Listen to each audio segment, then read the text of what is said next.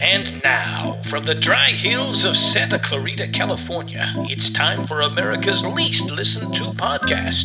It's Christianese with your blessing-filled hosts, Jared Burkholder, Dan Satchoff, and Brian Irwin. Once again, coming in from the bunker, the Corona 17.5, COVID 17.5 bunker that we have here in Santa Clarita, California. Dan Satchoff, and who's on the line? It's Jared Burkholder, is that right? Yeah, it's Burkholder. Thanks. I can't believe we lived through another week. My gosh. I know. Seriously. Right. You know what I mean? I know. And how's Janelle? Is she out of quarantine?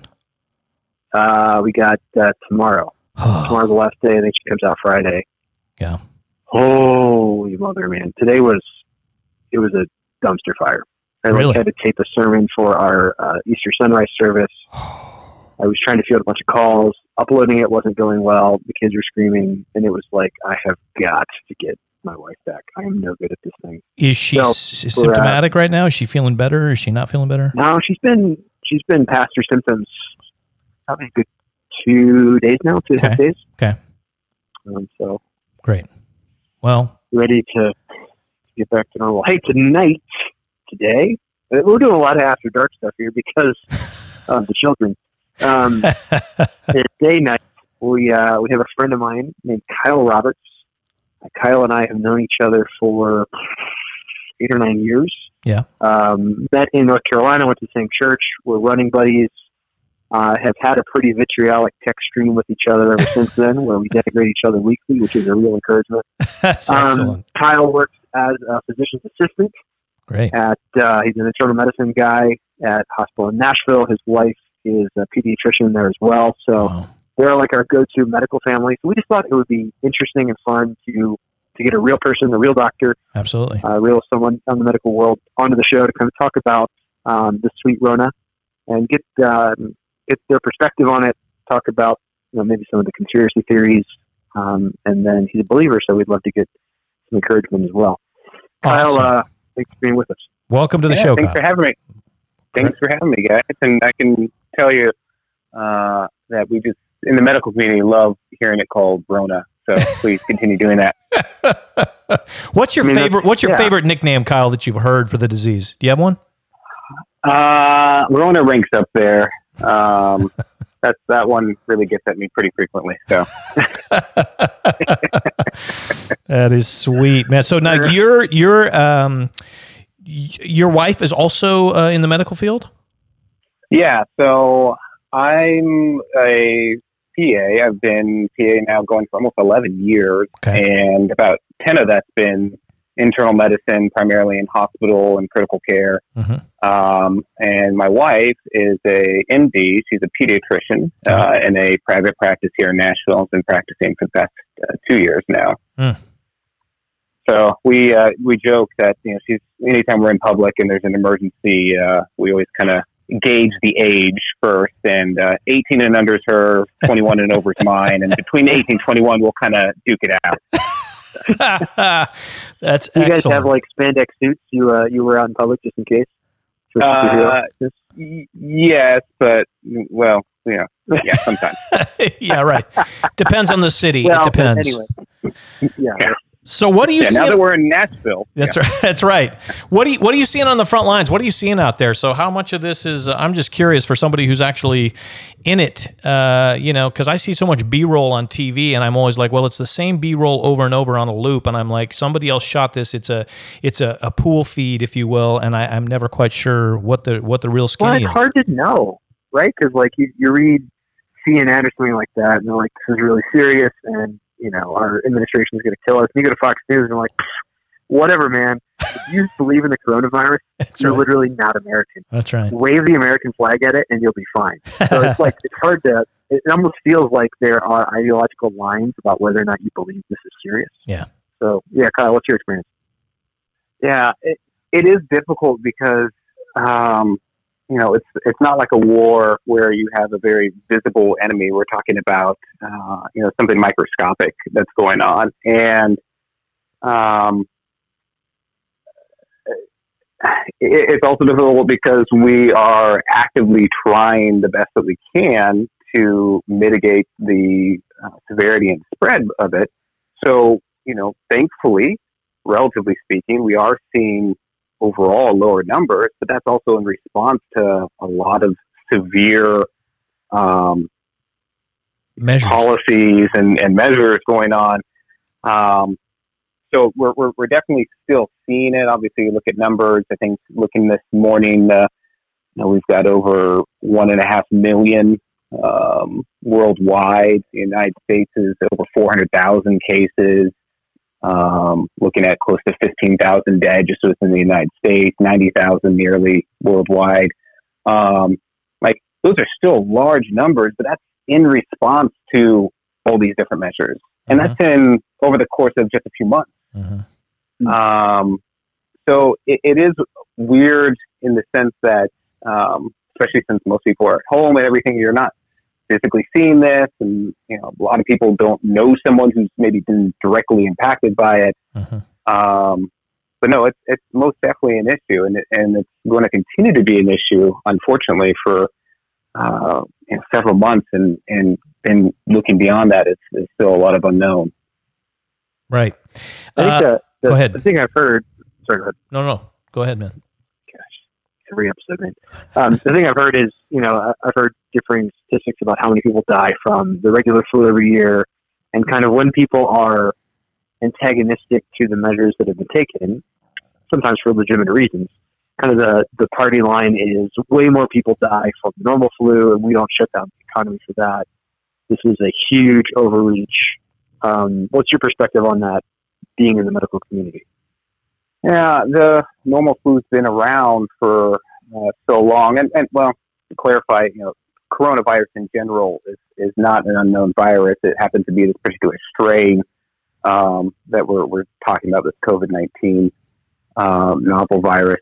But with flu, we see in a seasonal basis, and certainly it does affect a larger number of people, hundreds of millions each year, and the death rate is roughly 0.1% overall. So you're looking at anywhere, depending year to year, as low as 10,000, sometimes as high as 50 or 60,000 when we're talking about seasonal flu. But again, that's something that we see seasonally. We have vaccines to help limit and help prevent in some cases. And in general, we come in contact with that regularly. So there is a certain amount of immunity that our own systems have been built up to and able to fight off. And so, that's I think the biggest difference with that, when we're dealing with something that essentially humanity's immune system has no history with this particular strain. Right. And we're talking about just a short period of time. Right, and part of it too is it's the unknown of even the genesis of where this came from. So I understand, having this reaction now, hopefully down the road, if we can blunt the curve, as they say. But we don't even really know the exact origins of the disease yet. So, like you said, that's kind of a wild card. Right, and we don't know then. Even if we get past these initial surges and initial phases, is this something that will kind of go away in largely like some of the other known viruses in the past, things like the bird flu and H1N1, things like that don't really become so much of an issue now, or is this going to become a new seasonal thing? There are too many unknowns, and that's where a lot of the anxiety in the public is coming from too. And truth be told, a lot of the anxiety for the medical professionals and the community is trying to figure out how to best counsel patients on this, best treat things, is trying to look forward. But right now, in the midst of it, especially as we this month, particularly for the United States, is kind of going to be that peak time.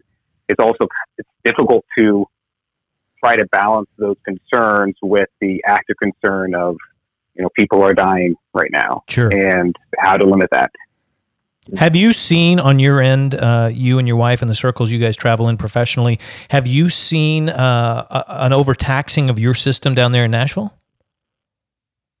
Thankfully, we've seen an overtaxing in the sense of, we haven't run out of ICU beds or ventilators.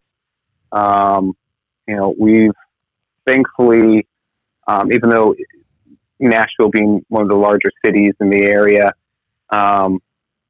still having more cases than anywhere else in the state, still pales in comparison to a lot of the other, of course, New York being a main thing, but California and Washington, Texas, Florida, areas with a lot of international travel. So we're kind of, a week to 2 weeks behind some of these other areas. And so it's given us more time in a sense than to prepare. But yeah, even now, I think the latest from this morning, I think we're up to about 14 or 15,000 cases. No, excuse me. I added a 10,000 to that. Let's try that again. 4,300 cases. We're still under 100 deaths. But again, we're probably about 2 weeks away, 10 days, 14 days away from kind of the projected surge. And then again, thankfully, kind of in the roles that we're at, particularly with my wife being as a outpatient pediatrician, and thank God, truthfully, that kids overall have statistically been less impacted by this than the older ages. So they're not directly seeing a whole lot, and they've been taking measures to try to triage patients from even before they're coming to the office to redirect them to the hospitals and testing centers if it even sounds like they may be experiencing those symptoms. Wow. I think sorry, go ahead.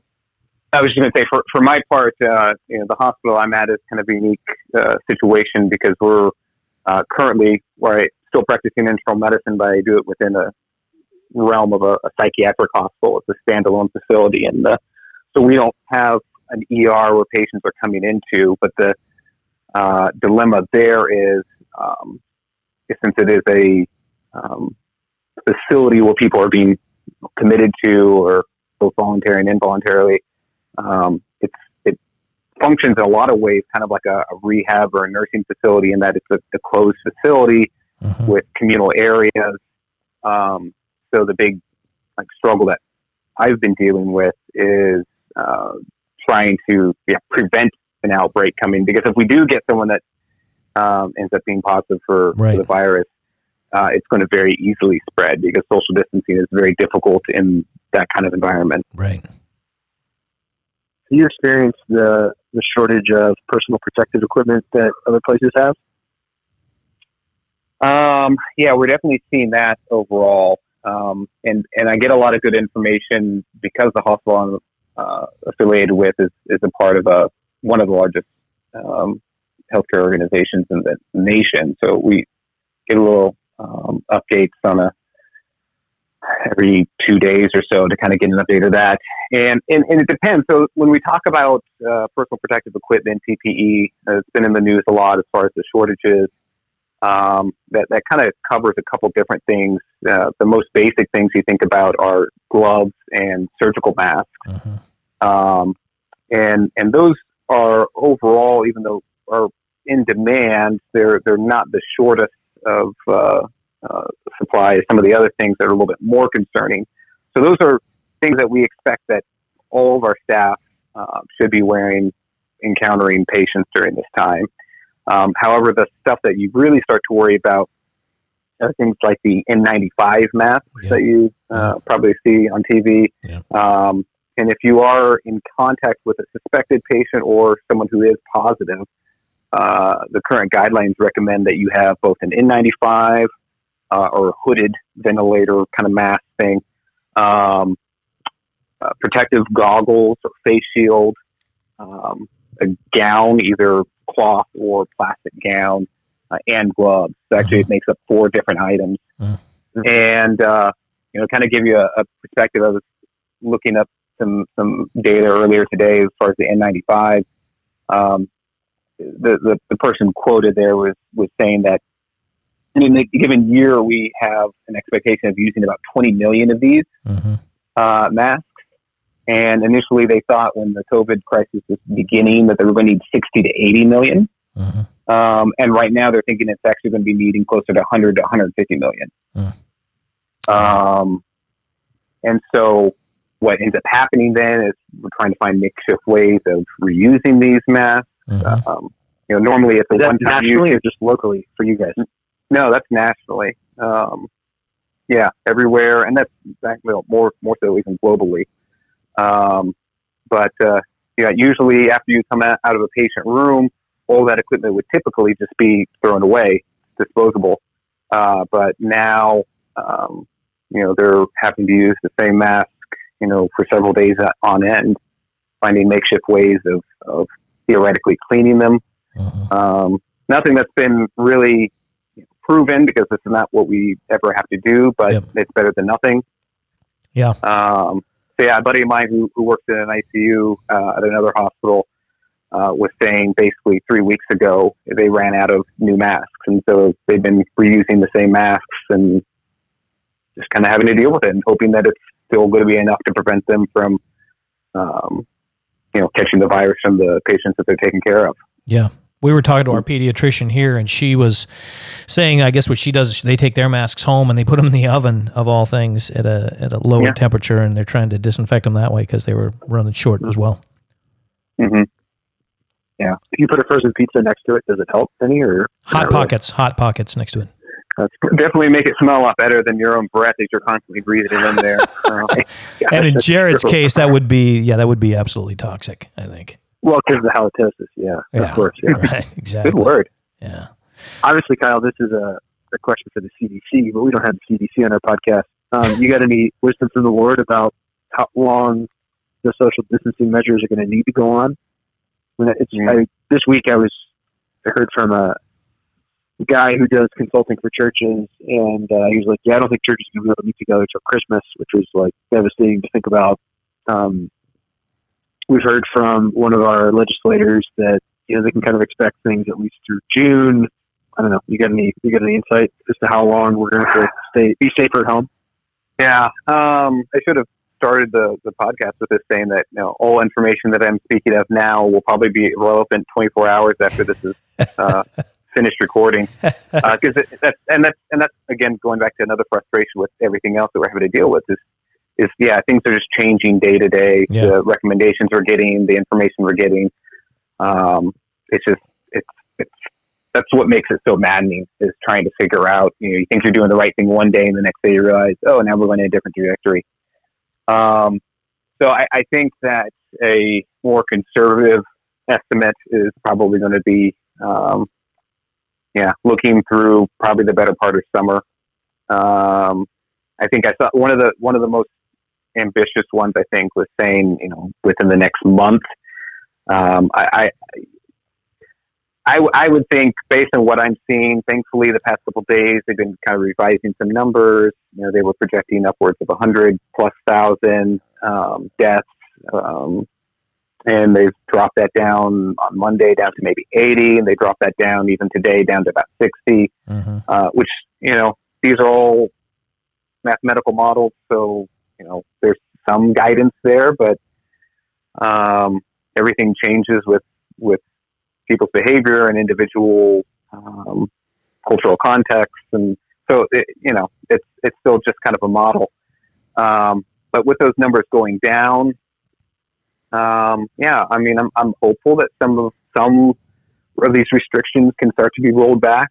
What that will look like is a question, for someone in much higher authority than me.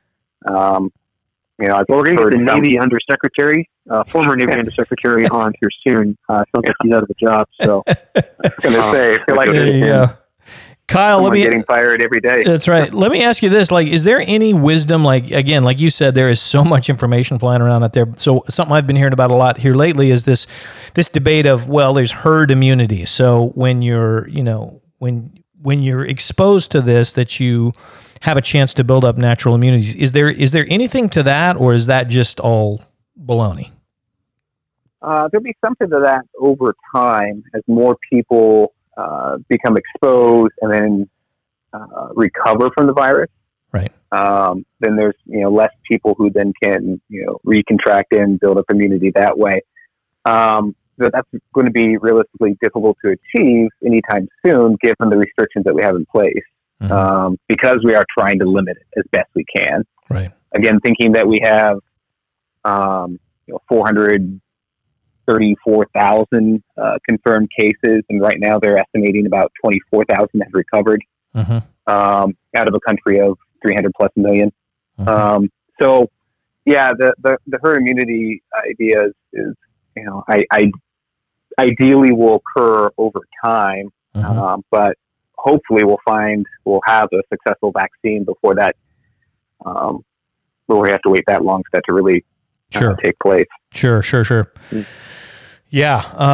And from your perspective as a believer in all of this, how has that shaped your reaction to this? When all this came down, I was in Atlanta working and was on my way home, and I had a strange peace about it in that, and part of it was probably just ignorance and just not wanting to believe part of it. But also I did see a lot of people who were just freaking out, and more often than not, the people I talked to were people who thought, this is my only go around here in this life, and I'm going to do everything. It's all under my control. And if I don't control this, then it's the end. So if there's nothing greater than yourself, can you speak to how your faith has shaped especially you being on the front lines, your reactions to all this? Yeah, I think the big thing that both me and my wife have talked about on multiple occasions is being reminded of the importance of having a right theology of suffering, which is very contrary to most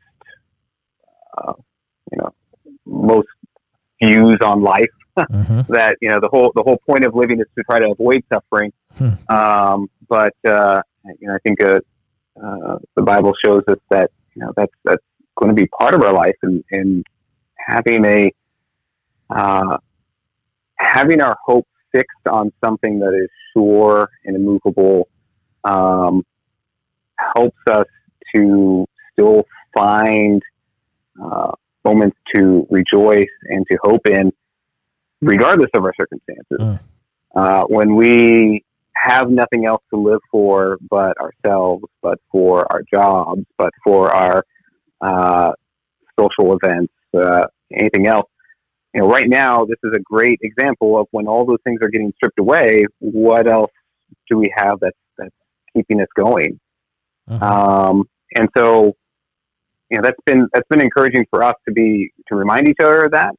But it's also been sobering because it also shows us when we start to kind of get irritated at this, we can't go out and do this, or, what are we going to do about, finances as these things start to change. Yeah. And we start to see where we are still trying to put up and build up some of our hopes in these worldly things too. That being said, I also recognize that that's a really hard perspective to have in the midst of severe suffering. And, it's hard to develop that theology in the midst of it without having already developed some of that before going into it. Right. If that makes sense. Yeah. If only we had a pastor on the line to consult about this too. I wish that. Well, maybe next time we can find somebody who can. Is Joel Osteen available? I think he and Kanye are busy putting together a virtual Sunday service. I'm pretty sure Joel Osteen has boarded up his church and house and isn't going to let anyone hear him. Yeah. Just like he did with the flooding. Yeah, exactly. Last time they had a disaster there. Yeah, he's actually. I think that's great. I think. Yeah. Oh, go ahead. I was mumbling to myself. I think that's a great perspective. And you're right, Kyle. It's hard to develop a theology of suffering in the midst of suffering. It's so much more natural to do that kind of retrospectively as you look back and kind of can theologize backwards as to what was going on. And so I think, just personally, and I think for our church family, we've found just so much comfort in the Psalms, because the psalmist is in the midst of trials sometimes and doesn't really have all the answers. And I think there's something to that, especially in something like this. I've read articles and posts and things like that where the author has all the answers and knows exactly what's going on, and exactly what you need to believe, and exactly what God's teaching us. And, certainly God's doing a lot of things. We can identify some of those, be thankful for them. But there's just something wonderful about the the rawness of the Psalms, where the author just kind of expresses his bewilderment and his frustration, his fear at times, but then always kind of brings it back to finding refuge in the name of the Lord. Right. So I think there's just such encouragement there. Kyle and I both have a friend who is the head of gerontology at Wake Forest Medical Center, and he was the elder at the church we were at, and would kind of famously say, like, I couldn't go to work every day if I didn't think that God was sovereign over disease. And I just think there's something to that. I mean, I think of my friends Kyle and Rachel, who have a little guy at home and are still going. Like, I'm scared to go to the grocery store. They're going to medical places where, people who are sick are coming in, and then they have to go home and mirror each other. And I think there's just comfort too in knowing, as big as this thing is, as pandemic as it is, as global as it is, it doesn't go one step or one person farther than what God kind of ordains. Mm-hmm. And I was thinking about that, to answer your point, I was thinking about that when I got on the plane, because I was in Florida at the same time, flying back, kind of when all of this was getting really serious. Yep. And they're like, if God wants me to get sick, then I can get sick in Florida or in Santa Clarita. Yeah, exactly. He doesn't really need me to be somewhere. Right. And I think I've used this line before. I like to callously tell the parents that are going to send their kids with us to Haiti, who are worried about them. Listen, if God wants to kill your kid, he doesn't have to take him to Haiti to do it. He can get him in Valencia. He's really creative that way. Right. So, there's cold comfort, but I think real comfort there that you can take all the measures that you want to, and if it's your time, then it's your time, right? Right. And conversely, if it's God's intention that you remain healthy, then you can be around people who are exposed to it and you'll remain healthy. So right. I just think that there's the ability for us to be really serious about social distancing and to respect our government, to be wise, to not be conspiracy theorists, but then also to put our head on the pillow, just trusting the provision of the Father. Although, I think. Go ahead. Oh, you were although-ing. Go right ahead. Yeah, I'm going to say something dumb. I'll circle back to it later. Okay, I'm sure you will. I would just kind of continue riffing on what you were saying there. Having that sure hope, knowing that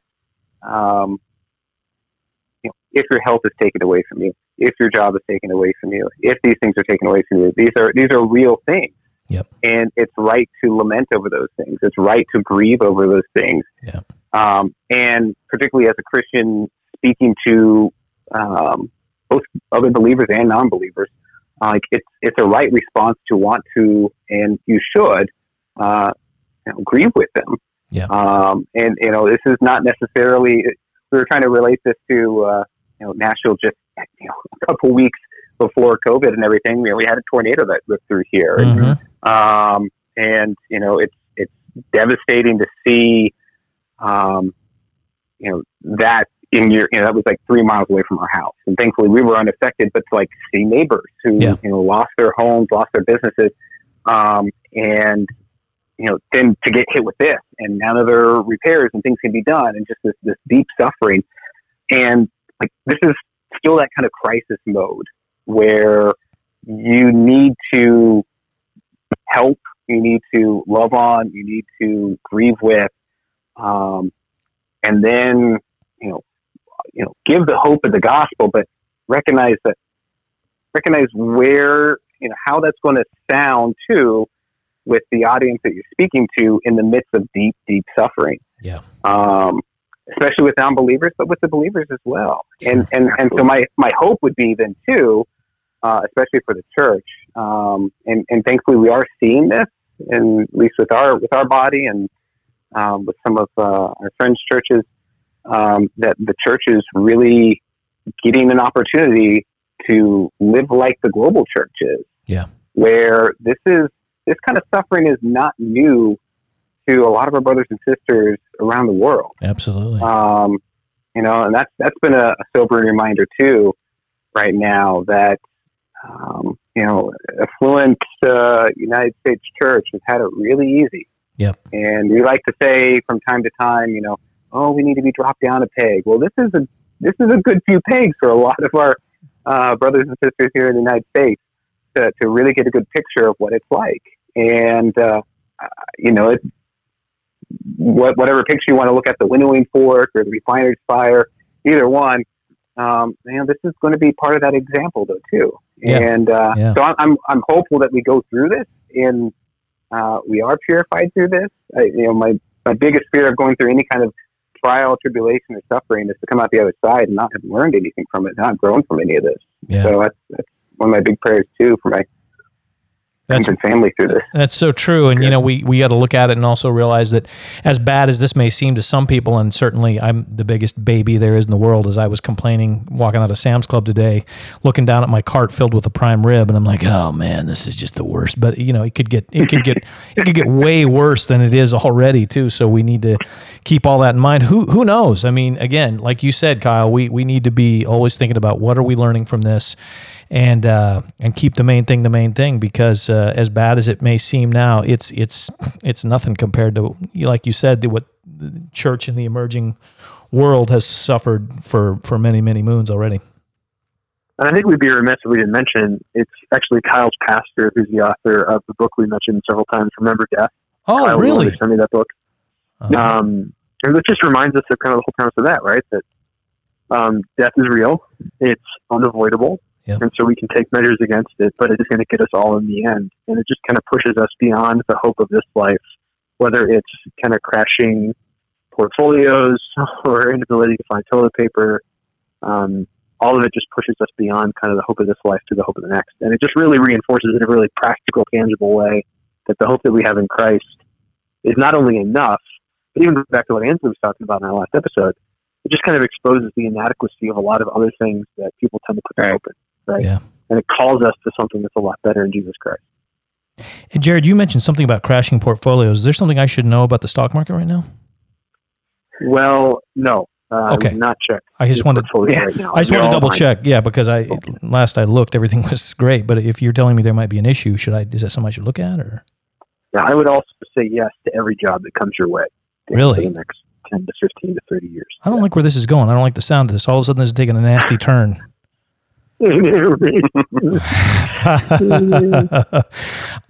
never going to retire. I was never planning on that anyway. In my profession, I'm just hopefully they can roll me out till I'm 80, and I'll do Depends commercials. Well, if you haven't yet, there's still time.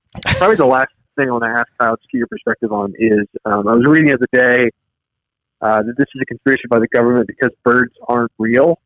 And birds are just spy satellites, so they need to recharge the batteries on all the birds. Do you think that is a possibility? I mean, do you think birds are real? Do you think the government's doing this? What do you think the battery life is on the average bird? I'm just curious your thoughts on that. It depends if they're cadmium batteries or lithium, I think. Yeah, I've heard my fair share of conspiracy theories. Even within hospital walls, some pretty, and not just patients, coming from staff as well. I would give good advice to anyone right now is, a healthy dose, that being a small dose of looking things on the news, because everything is just trying to politicize everything, and not that there isn't blame to be thrown around, but right now, let's get through the crisis. You know, I agree. Yes. Take then care we of can things. get our pitchforks and torches. Yeah. Exactly. Yeah, and figure out, which mad scientist living on the coast of some volcano has manipulated this virus to unleash it upon. And which rich billionaire wouldn't refuse to pay the $1 billion? Exactly. $100 billion. Yeah. I think it was Jared Burkholder's fault the last time he visited that wet market in Wuhan. I have a feeling when he did that bat barbecue that probably something was unleashed. I gotta tell you though, the Kentucky Fried Bat Wings that I had were incredible. Good, worth really it. Were. What kind of dipping sauce did you get with that bat? I went honey mustard, but honestly, the instant mashed potatoes were pretty great there too. Really? Yeah. Those are made out of camel. I heard the mashed potatoes. Yeah. Yeah, the hump is delicious. It takes a long time to ground up, but if you can get it down to a powder, it's phenomenal. Yeah. It's good to hear. Kyle, thanks for being with us. Really appreciate your perspective. I love you guys. Pray for your health and safety. And stay safe. I would say, I'll just add one last PSA. Yes. Everything that they're saying when it comes to hand washing, social distancing, do that. I mean, as far as what can you do at home, Timmy? You can wash your hands and stay away from everyone else. I love it. Scrub-a-dub-dub. Happy birthday 2 times for me as I wash my hands. Kyle, thank you so much. You and your wife, be careful of all the viral loads coming your way right now. And we are praying that you guys will stay healthy and well. Anybody out there who has questions or comments, would like to ask a question of any of our guests, we'll see if we can do that. Feel free to email us in any way you'd like at blessingfieldhost@gmail.com. Rate us on Apple or wherever you find your podcast, unless you've got no time on your hands because you're busy working, but never mind. That's probably not the case unless you're a first responder. Jared, anything you'd like to add here before Barb takes us out? No, I just want to hear those sweet ivory tickles that Barb gives us. Kyle, thanks so much. We're Christianese. We will see you guys next time. Blessings. Blessings.